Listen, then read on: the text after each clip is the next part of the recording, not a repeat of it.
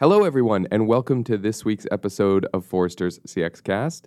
This is Sam Stern, your co-host, joined as always by my co-host, Deanna Laufer. Hi, everyone. And Victor, Roxy, thank you both for coming back for a second episode of CX Cast. We appreciate it. Yeah, you're quite welcome. A couple years ago, we were seeing a lot of companies saying we're going to have this CX strategy of delighting our customers, Yes. right? Yes. And I think we're finding that that's not at all the right approach, right? Yeah, just one cautionary tale here, which is there's a lot of emotions. And one of the ambitions of companies is to personalize the capture of information from one human being and then deliver experiences on a personalized basis. So now I have to think of all those different emotions on a per-person basis. That's a lot of data. So the cautionary tale comes from big data, because when big data was put in place, it overwhelmed organizations, it drowned them, and it disallowed them to pull out insights. They were simply dealing with the minutia of the world at big volume. And one aspect is to sort of get predictive in terms of what, to your point, Roxy, what emotions tend to matter most, and to be able to ensure that you're capturing that information, almost templatizing the capture to those emotions that matter most. So you avoid simply just capturing so many emotions from so many people, because you will drown operationally. I think that's a really important point. I guess I would then question back to both of you is that template has to start with a hypothesis or some exploration of which emotions link to loyalty, right? How do you do that sort of initial setup of that work in 30 seconds or less? 30 seconds or less. I'm just kidding. You start with a battery of, you know, the most common types of emotion and feeling states are going to be elicited. I mean, part of this can be through journey mapping and even just understanding customers' ethnographic research. I mean, there's a lot of different techniques that you want to just sit there and say, across all the phases of the customer life cycle, through different interaction types by channel, the digital and non-digital, what is all elicited, have that battery, then collect some data for some time. I mean, we have to sort of get an understanding of what's going on and then do the analytic process steps to whittle down to what is then the core set. What are the emotions that have the strongest amplification and strongest weakening effects on KPIs that you are tracking? And then that's the sort of the streamlined list that then is embedded within all of your solicited tracking studies and also used as your taxonomy for analyzing unstructured data as well. And then that's how you sort of then create a scalable analysis of how you're performing in terms of eliciting the right or wrong emotions. Yeah, and that's an important part of having an informed hypothesis going in. Just some of the research we did in the banking sector, we looked at some of the banks that are trying to capture this kind of information. And of the surveyed banks, this is at work we did with EFMA, 80% of the banks essentially effectively captured different forms of customer information to include sentiment and that type of thing. But only 33% actually could use the data. You had this huge drop-off. The capture rate was actually quite good. The use rate, the ability to exploit that data and develop personas and actually go into much more of a data-driven design kind of mode was actually hard. And you can see the operational strain. So getting that informed hypotheses in place and then constantly testing it by what you said, Roxy, which is look at the KPIs, which is I understand what are the input emotions, and now I also understand what's the resultant business impact. And making sure, is that correlation in the hypothesis, do I need to refine it? Do I need to change it? Can I stay with it? That type of thing is really important just to make sure you don't have that big drop-off rate between I'm capturing it, but I don't know what to do with it. Yes, and that what you were just describing there, and Roxy, I was going to ask this question of you guys anyway after your answer, the idea that, okay, we develop this hypothesis, we test it, we start to lock in on which emotions match to KPIs, but then how do we continue to monitor that relationship over time to see if perhaps we get better at taking a negative emotion out of an experience and suddenly that matters less, or we're seeing the evolution of the experience we're delivering, or customer expectations heighten, something changes so that a new emotion becomes important. How do we stay aware or alert to that kind of shift?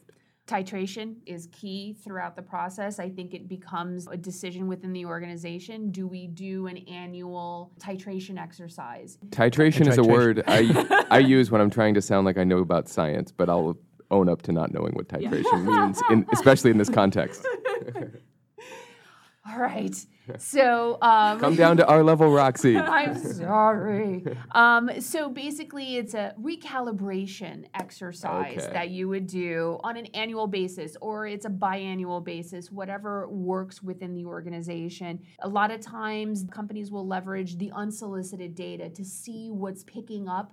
Are new terms being stated that weren't being stated before, as you said, Sam? Other types of elements, using focus groups and things along those lines to sort of help to sort of see, are there other elements that we need to take into account, and then embed that into the data collection efforts, and then start to see how do they link towards KPIs. Even if customers are mentioning these new emotion states, do they still influence the bottom line, or is it just that's an emotion factor that is nice that they're experiencing because maybe it's a good emotion, but not something that really pushes the business? And so that's the type of stuff that would need to be done. And we see varying levels of repetition on terms of those recalibration exercises. And you mentioned somewhat the leadership the banks have shown here. And it's interesting because there's different meanings to emotions for high net worth segments versus lower net worth segments. And so trying to understand what the emotions mean on a persona basis or a segment basis, and understand which ones do I react to because it has the greatest contribution to my top and bottom line performance. Getting the whole end-to-end view, so it's not strictly a question about emotion, but it's a question about my organized view of my customer base and my ability to deliver those experiences in a data-driven manner, and then getting that feedback loop in on those segments to understand, am I really getting the kind of results I'm anticipating by evoking kind of emotions? And the second point is, I think there's an emerging body of research that suggests that companies tend to migrate towards risk, and they want to fix things. So if they see something negative occur, they plow their resources in that direction. But there's a body of research that suggests that actually your biggest bang for your buck is actually taking those people that are neutral or slightly positive into a greater positive state. They're more likely to spend it quicker and more. So it is interesting to sort of look at how, to your point on calibration, how I start understanding the mathematics of all of this in terms of how its true contribution to the P&L. So looking forward a couple years, what are your thoughts about how the role of emotion plays out? Are we going to see more companies adopting it and thinking about it? Are we going to see more tools for measuring emotion? I mean, what are some of the changes you anticipate?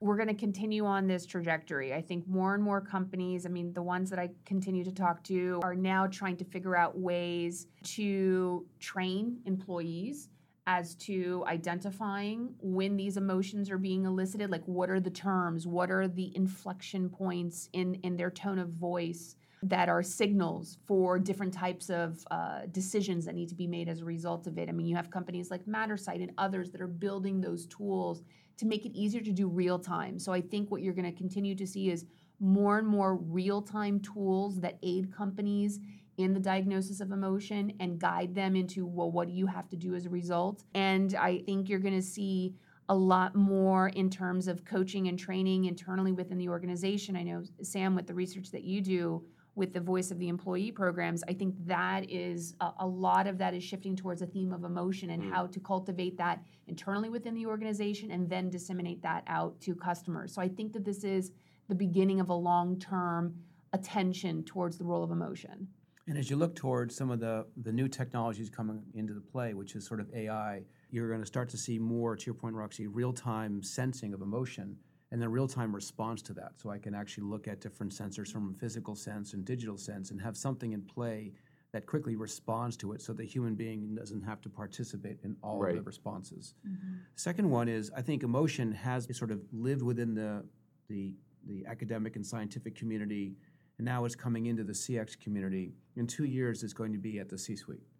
It's going to, this relationship between human being and P&L is relatively obvious at a common sense level. And now it's going to be incredibly important from a growth perspective. And I think you're going to start to see this becoming much more of a C-level agenda going forward.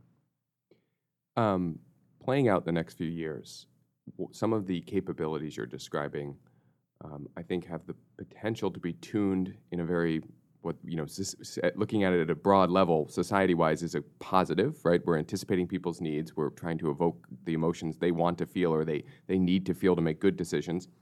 And there's a Minority Report version of this, right, where we're using our real-time scanning of the environment, scanning of people's faces and, other sort of signals they're giving off that signal their emotions to exploit them.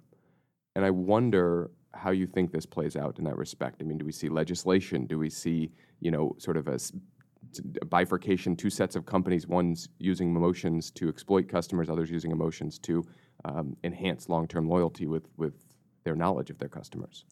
I think it will echo what we've seen in the data world. I mean, that there has been a consistent dialogue and debate about the capture and use of data. Yeah. And there's the majority opinion that it's good because there's value exchange. I give you data, I get value back. And there's the other opinion, which it's creepy and sometimes it's simply invasive.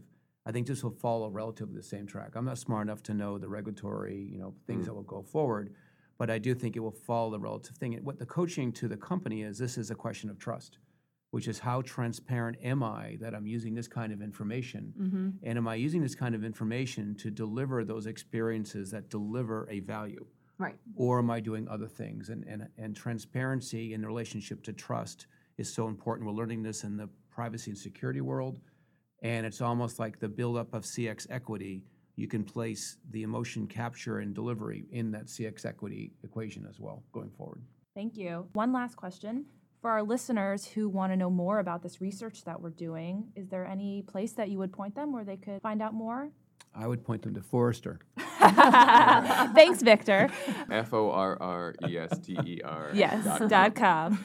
Good point. Forrester.com. Any maybe particular reports or collateral that would be especially helpful within Forrester? So obviously the Customer Experience Index, or CX Index, which is our framework approach to helping companies diagnose the quality of CX that they deliver, which one of those quality metrics is emotion.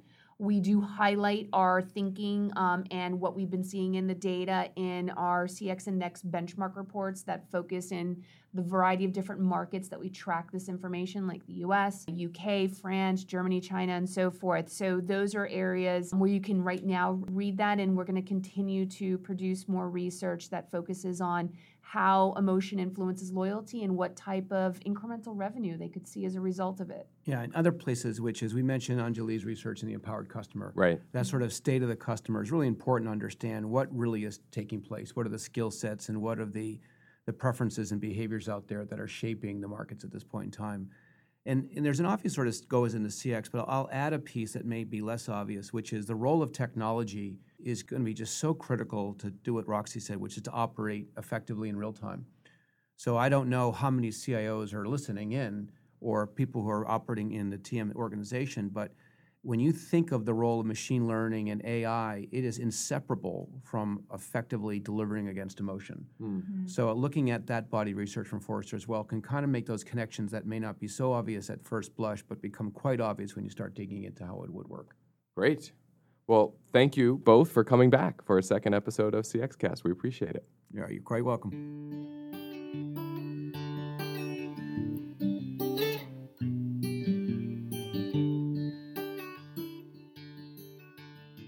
Thanks for listening. Remember, your customer's perception is your customer experience reality.